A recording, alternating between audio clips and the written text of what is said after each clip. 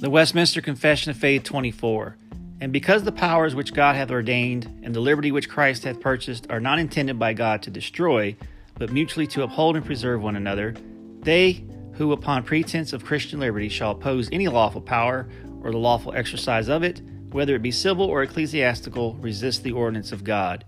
And for their publishing of such opinions, or maintaining of such practices, as are contrary to the light of nature, or to the known principles of Christianity, whether concerning faith, worship, or conversation, or to the power of godliness, or such erroneous opinions or practices as either in their own nature or in a manner of publishing or maintaining them are destructive to the external peace and order which Christ hath established in the church, they may lawfully be called to account and proceeded against by the censors of the church and by the power of the civil magistrate. This concludes the reading of Westminster Confession of Faith 24, brought to you by thereignofchrist.com.